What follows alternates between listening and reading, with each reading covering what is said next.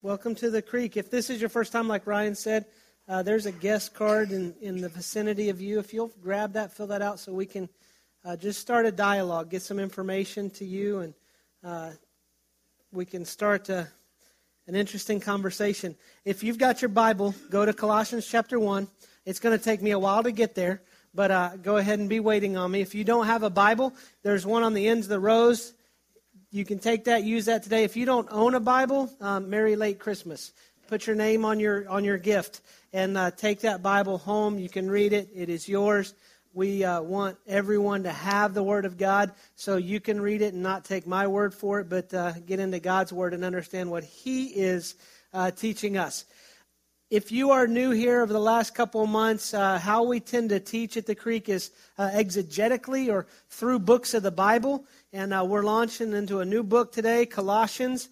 I love teaching through books of the Bible. It does a couple things for us as a church community.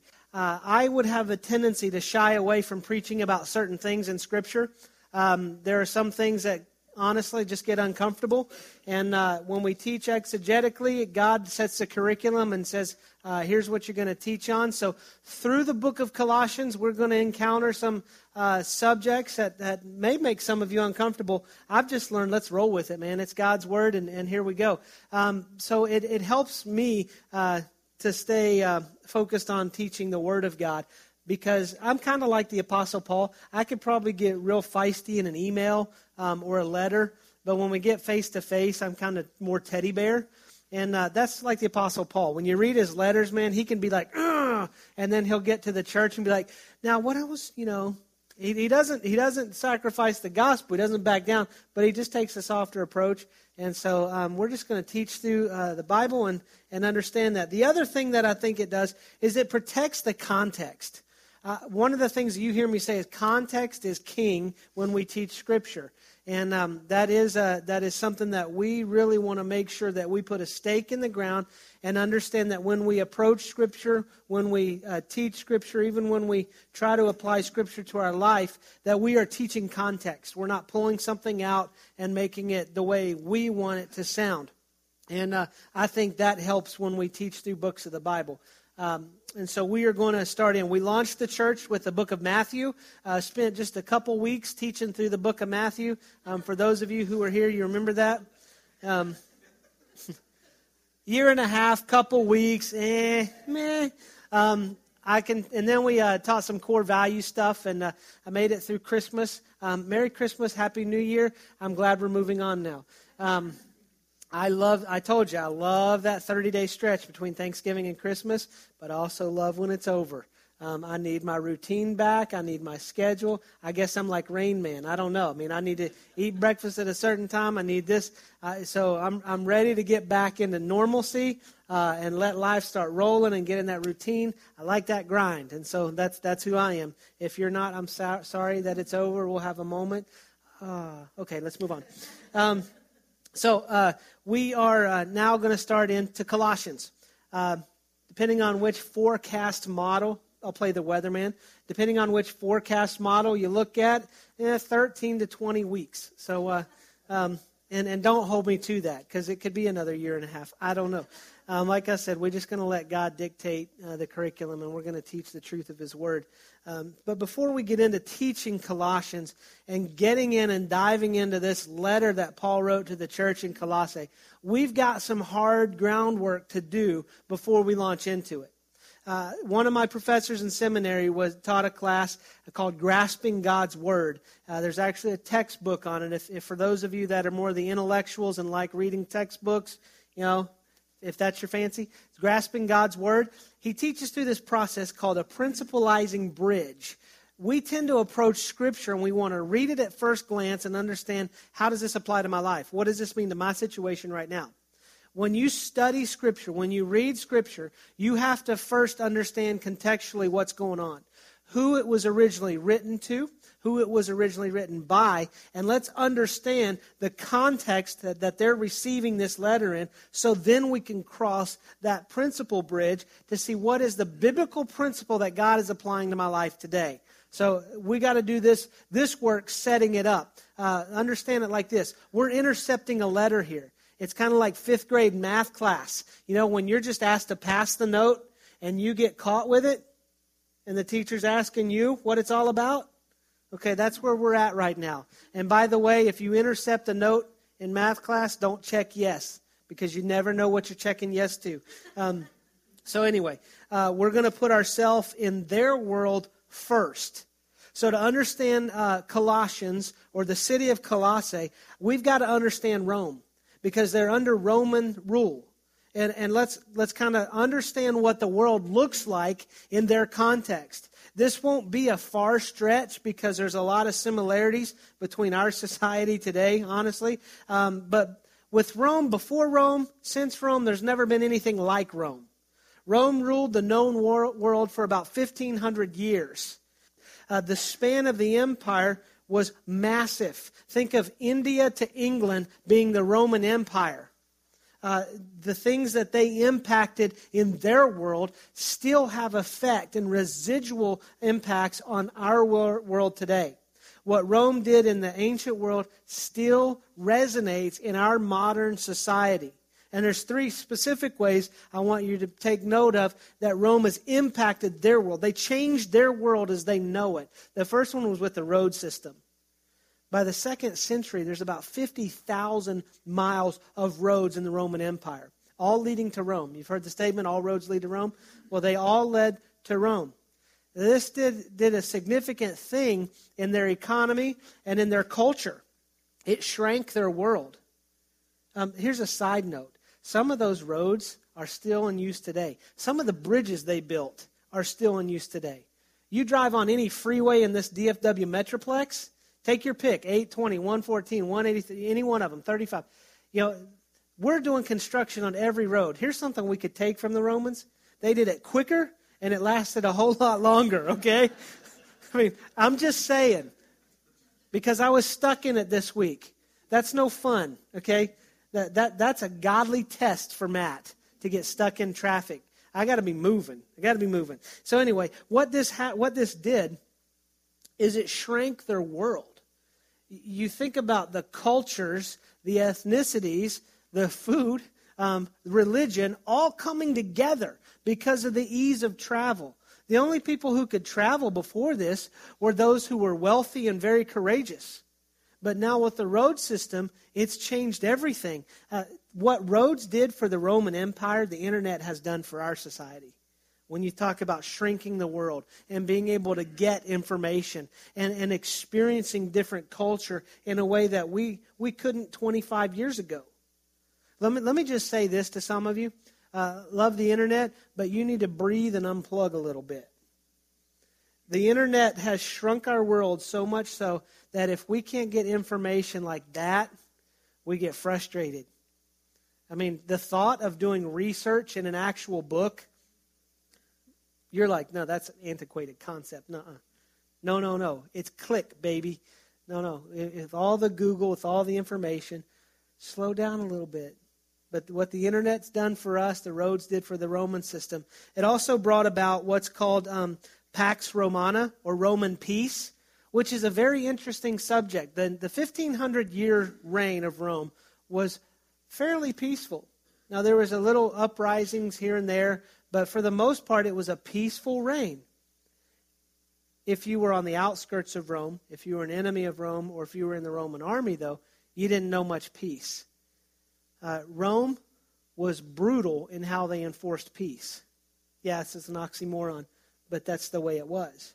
But it was a very peaceful time, and they enjoyed this peace. The third thing was Roman law.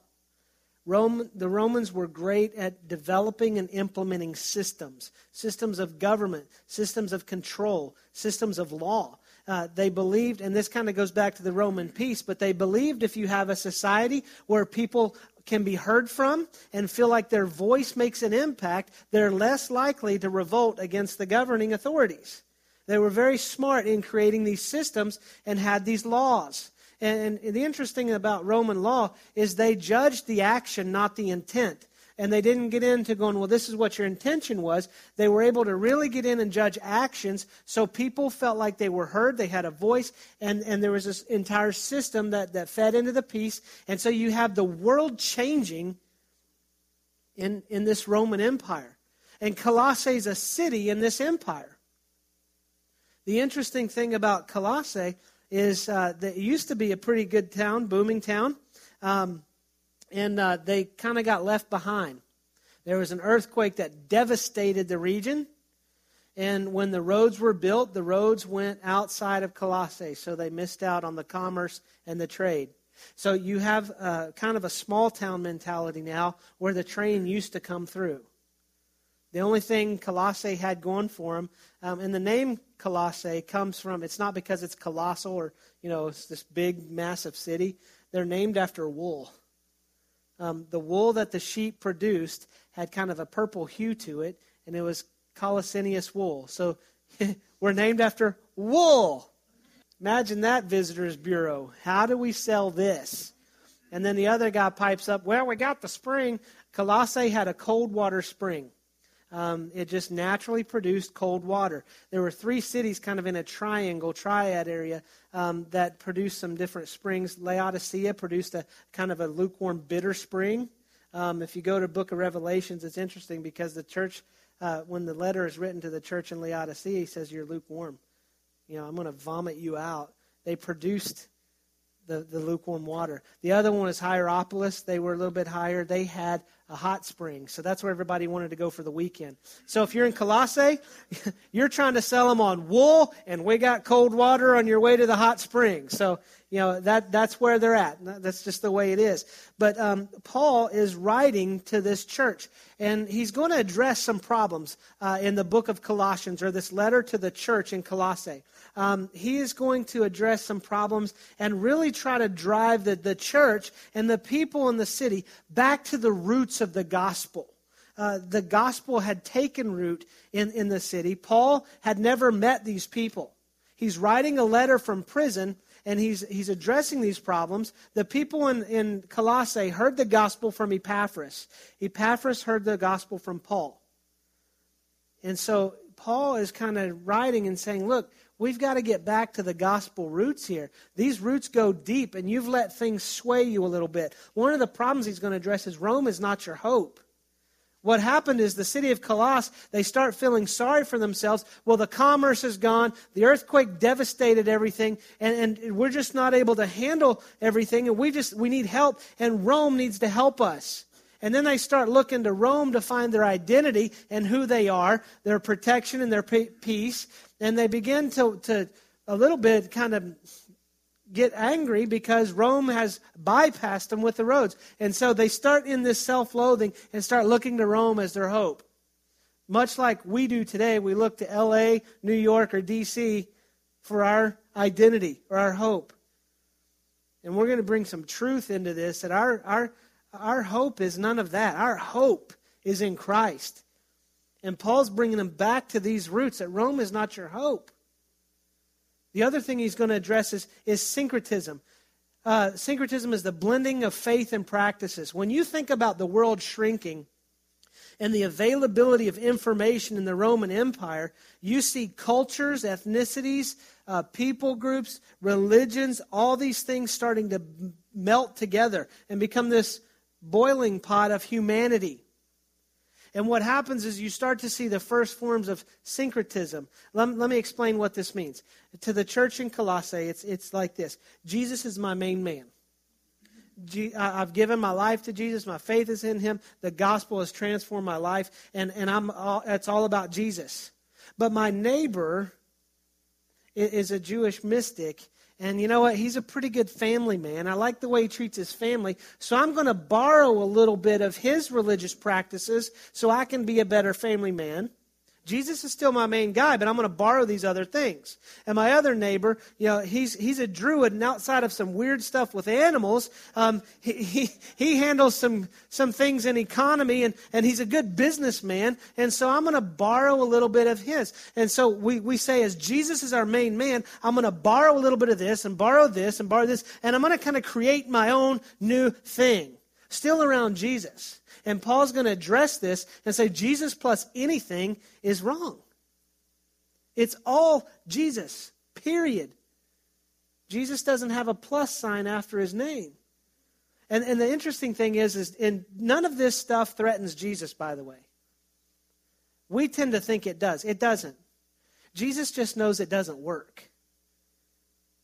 And so Paul is going to address this idea. One of the organizations or one of the religions that Paul is going to speak about in the book of Colossians is the Gnostics, Gnosticism.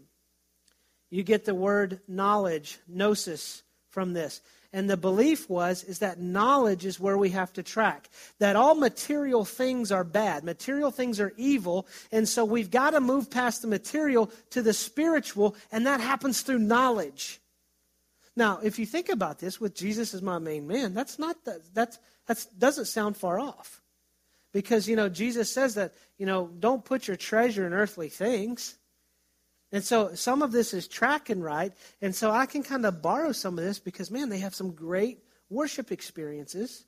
It's all about the spiritual and these feelings and the emotions of it. And then getting to this point where we're more spiritual than material. Well, here's the problem. At the core of belief of Gnosticism is that all matter is evil. All material things are evil. So if matter is evil, and flesh is matter, and Jesus is what? God in flesh. Therefore, flesh evil, Jesus is evil. And so the Gnostics would say, well, no, Jesus isn't real. He wasn't a human. He wasn't matter. He's this idea, this concept of God. And Paul's going to address this and go, whoa. Jesus is God incarnate. Jesus is God in the flesh. See, what sounds kind of okay up front, when you start to dive into it, you realize this is not the gospel. And what happens is when we start looking somewhere else for our hope, or we start trying to mix and blend things with the gospel because we like this concoction of Jesus and something else best, we get away from the gospel. And Paul says we've got to address this. The other one that he's going to address is legalism. Legalism comes out of Judaism, and the thought behind this and the foundational premise of legalism is that rules make you holy. My challenge with that, if you grew up in a legalistic church, welcome to the club, and we've grown up, and this isn't knocking any churches we grew up in, because we still do it. We tend to think that rules create holy living, or rules will curb behavior. Here's the problem. Rules are external. We can't legislate morality. Go back to the Roman law. They based laws off of action, not intention. You can't make a law for your intentions. We can follow a law. We have Old Testament law that says do not steal. We have laws in our current society that says do not steal. But I can't change. There's no law, there's no rule to say you've got to quit coveting what your neighbor has that leads to you stealing it. That's the problem with legalism. And the reason so many people walk away from church is when we start putting these laws and rules on people without grace, we get to the end of it and go, you know what, I can't follow all these rules. I'm out. I'm tired of carrying the guilt from not being good enough for God. And we begin to move from grace into law. And the gospel is moving from the law to grace. It's not taking away the law. Jesus said, I didn't come to abolish law, I came to fulfill it. The law is a shadow of the one to come. When you think about it, the shadow is Jesus. Jesus is now here. We have grace. We have God in the flesh. The good news is that we don't have to live according to the law because of grace. And grace transforms us from the inside out. I mean, I can enforce rules on my kids, but here's the thing. I'm just trying to curb behavior. But when grace sets in, when the gospel transforms them and transforms us as people, then what happens is inwardly we begin to change our behaviors. That can only happen through God. In my youth ministry days, we were at a youth conference, and when you get pastors together, this can be a little bit of a train wreck sometimes, I'll admit. But we're talking about just the generation. And the couple pastors like, it's ridiculous what kids are showing up wearing to church. And it just started this whole conversation. And I've learned to be silent and not say a word. And this other pastor pipes in. He said, I wanted to say something to all this. Why don't you let God change their heart before you ask Him to change their t-shirt? In churches, why don't we exercise grace and let God change hearts instead of trying to legislate morality? Let God do something from the inside out. And Paul's going to address these problems. But this week, he gives a very encouraging beginning. I mean, he's getting ready to get in and lay it down. This is one of the deep theology books of the New Testament. When we talk about theology, there's a theological box that we were talking about a couple weeks ago called the Christology or Christology. Paul is going to go heavy and deep into the person and the fullness and the completeness of Jesus Christ. And he's going to get very deep in theology. Think about this, a town that feels insignificant, God sees as significant enough to give them deep theology about who Jesus is. And Paul's going to address it. And so getting to these roots and diving these roots in, Paul is going to begin to address this. Now, we'll go to Colossians 1. Thanks for being patient with me. If you have a little marker in your Bible, go ahead and just slap it down in Colossians, because we're going to be there for a few weeks. That way, when I say turn to Colossians, you're going to be like, I know exactly where it's at. For those of you who don't, there's a beautiful table of contents that I have to refer to often. Colossians, I'll start in verse 1.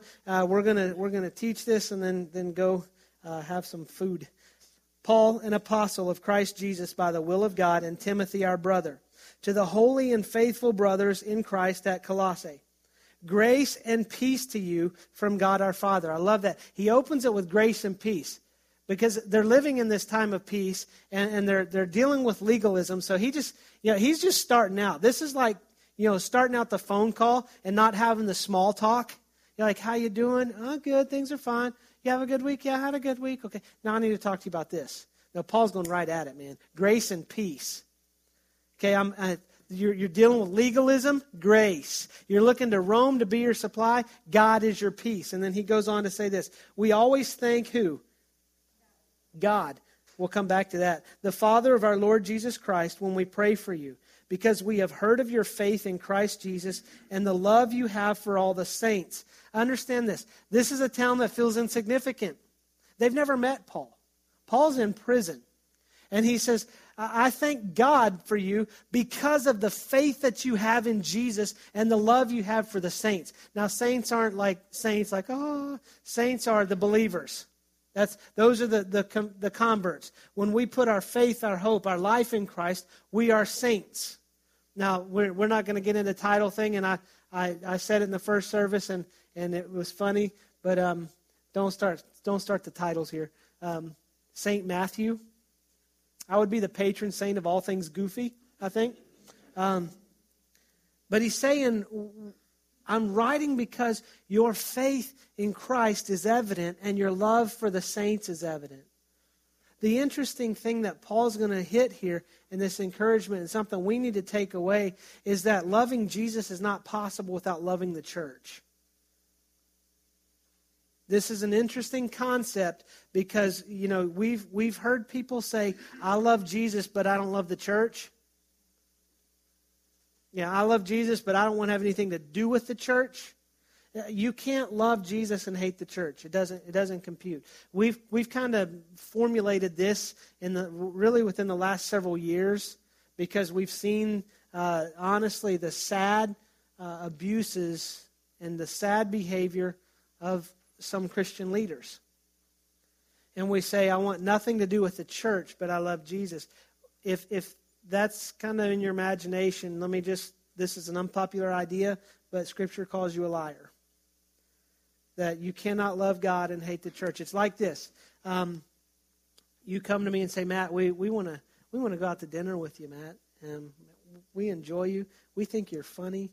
You're a good-looking guy. You're probably the best person I know. It's fantasy. Go with me. I want to take you to dinner. We want to take you to dinner. All right, let's plan it. But we don't want you to bring Heather. Huh? We can't stand your wife. Okay, at this point, we're going to have a problem. And you know how I said I can be like Paul, where I could be strong in email and a little bit more like a teddy bear in face-to-face? This is where it would go from teddy bear to grizzly bear very quickly. Because now you're attacking my woman. And all of us men, we're feeling that bow up inside, like, you ain't messing with my wife. I can mess with my wife. Yeah. No. That's the same thing we got to consider. And when we say I love Jesus, but his church is, Now, I'm not saying the church is perfect. I'll be the front of the line to admit the church has faults. And I'm not condoning some of the things that some of my Christian brothers and sisters are doing in the church. I don't condone that. But I love the church. They're my brothers and my sisters, and I love them. I think one of the greatest strengths of a church is this: we're a family. I also think one of the biggest challenges of church is this: we're a family. And we feel the openness and the ability to reach out and really hurt people around us. And we've got to get back to loving each other. I mean, the grace and the mercy needs to be extended to each other. I mean, honestly, if we gather in this room and we read Scripture but don't let it change us from the inside out, and we don't go out and love each other by being transformed by the love that we've been shown, we're no different. It's getting back to the idea of syncretism. Syncretism means, I've got Jesus, but I'm no different than anybody else on my street. I'm no different than anybody else in my workplace. You've bought into a lie. That doesn't help us live in sync with the gospel transforming us and the Holy Spirit dwelling inside of us. Absolutely, there's something different. And it needs to be evident. Our faith in Jesus and our love for each other has to be evident. Otherwise, are we really transformed? Is there something different about us at all? And we have to get back and check those. I mean, if the roots are in Jesus, there's going to be fruit that's produced as a result of the gospel. Let me read you, go back and read verse 4 again, and I'm going to explain to you why they can love each other this way.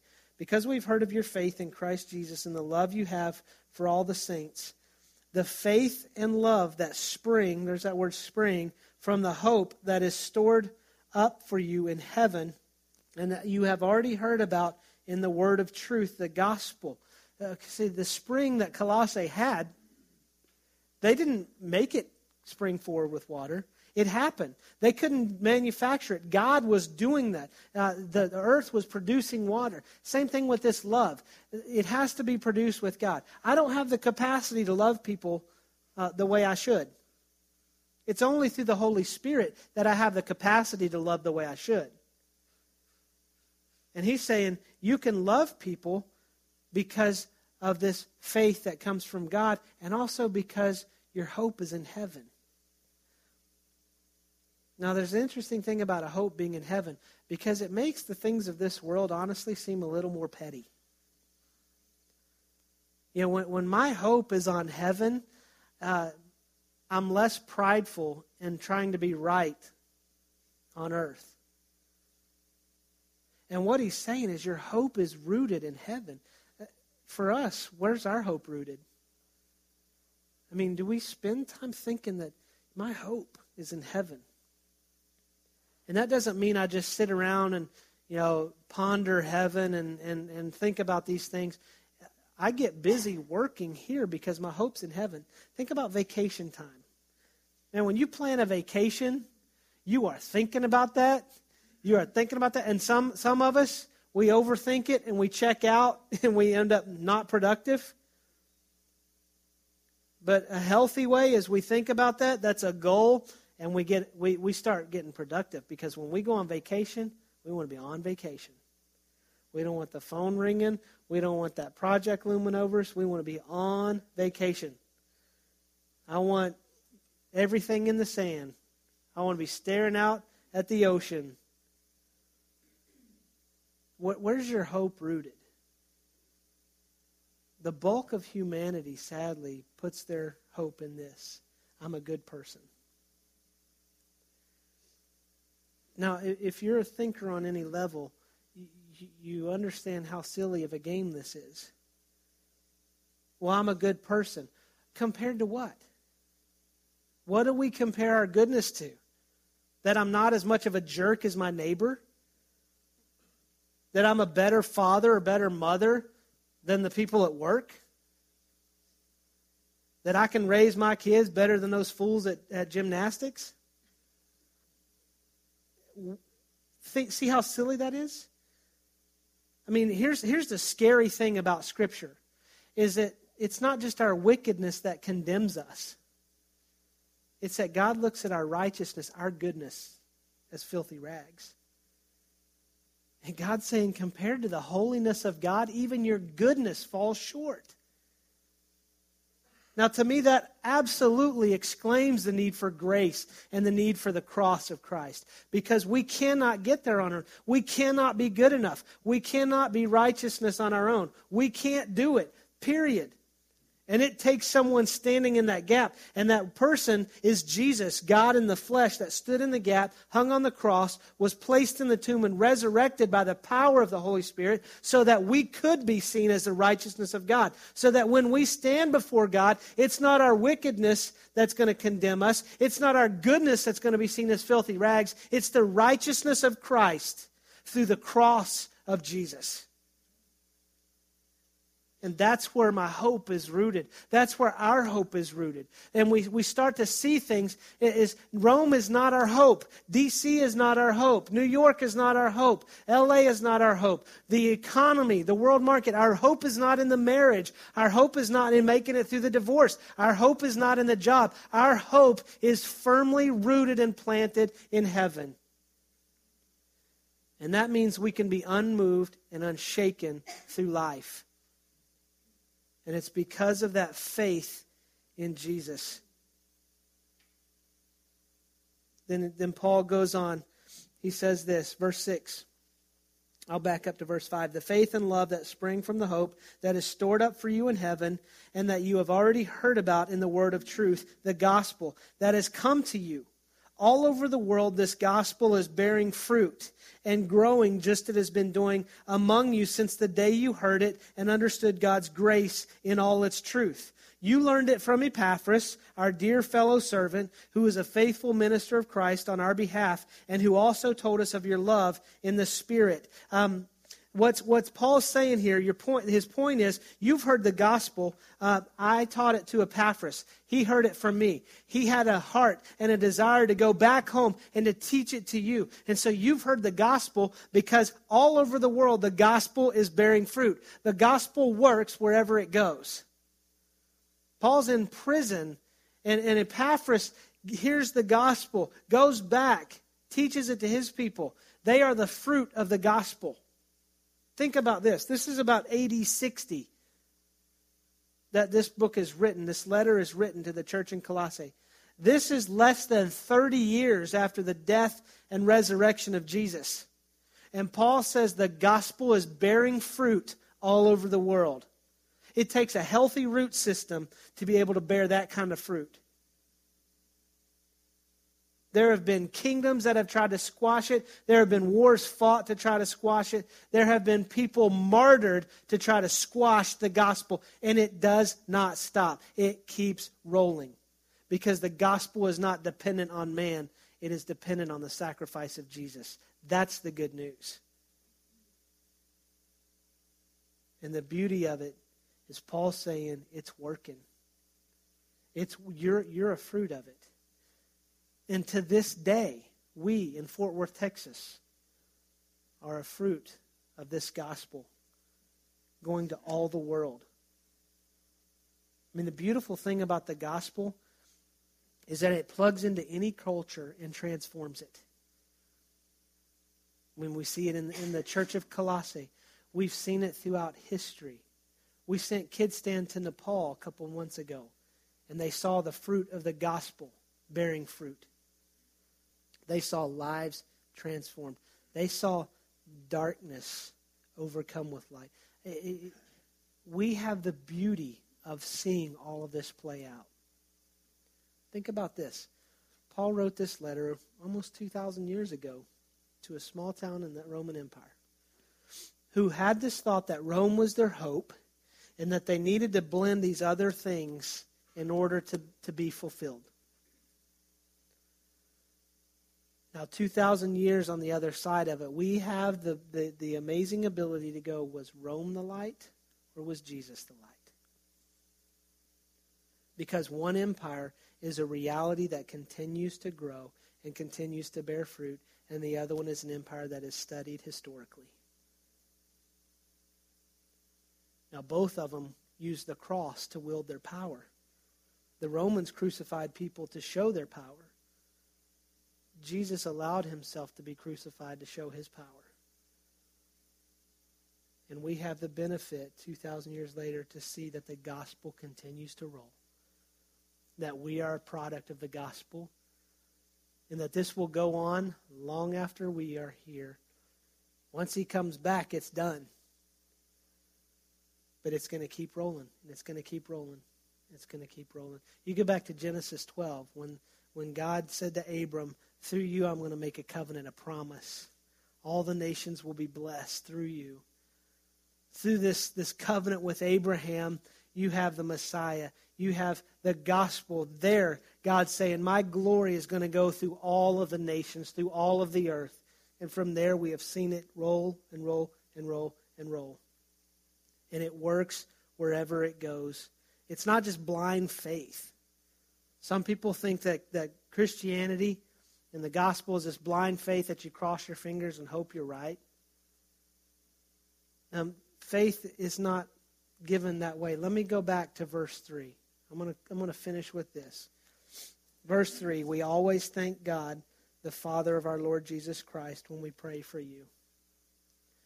The interesting thing that Paul's doing is he's not commending the church. He's not commending the saints. He's not commending Epaphras for sacrificing and going back to his hometown to preach the gospel. He's thanking God.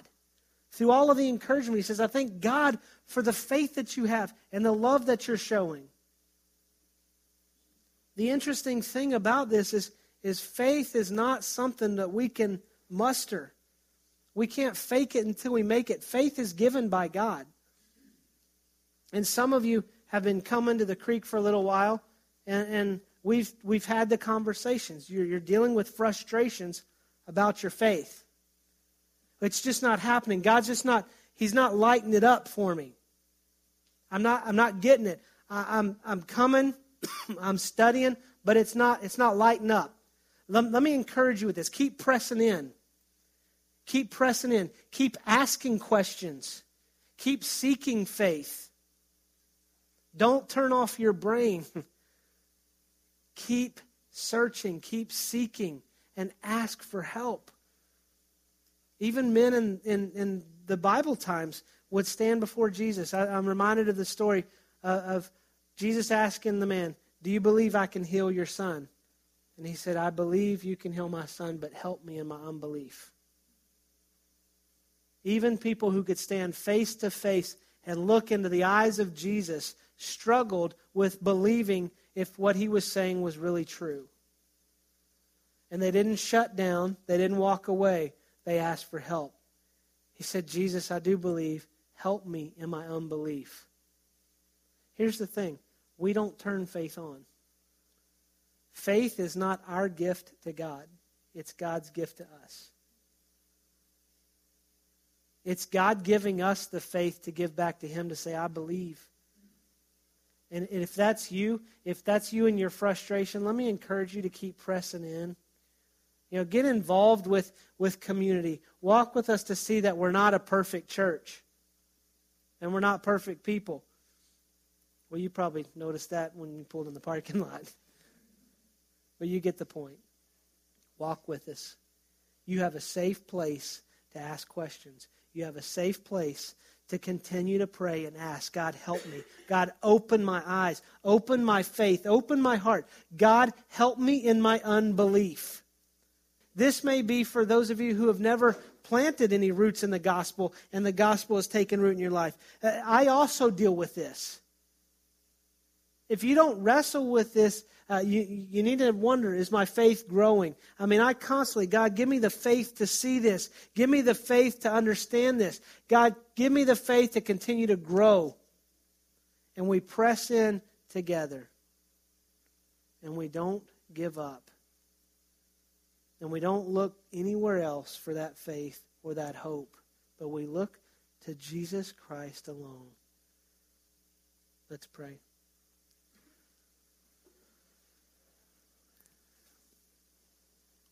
Father, we love you. We thank you so much for your love and for your grace and your goodness. And thank you for this letter to a small town that felt like they had been left behind.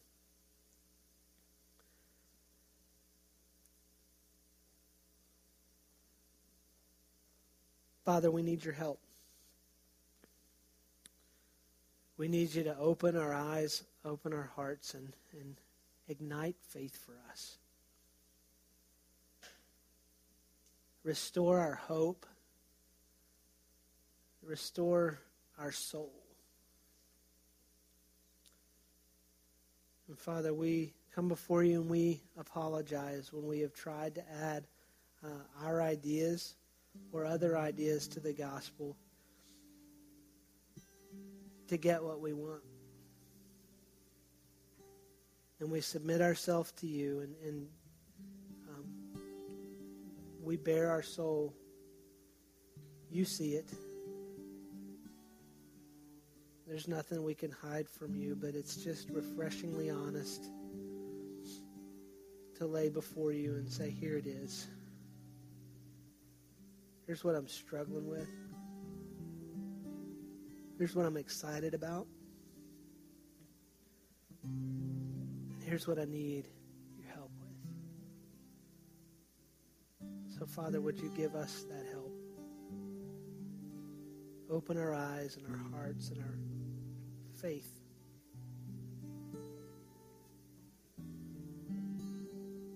So that we can be lives transformed by the truth of Jesus. We love you so much. In Jesus' name we pray. Amen.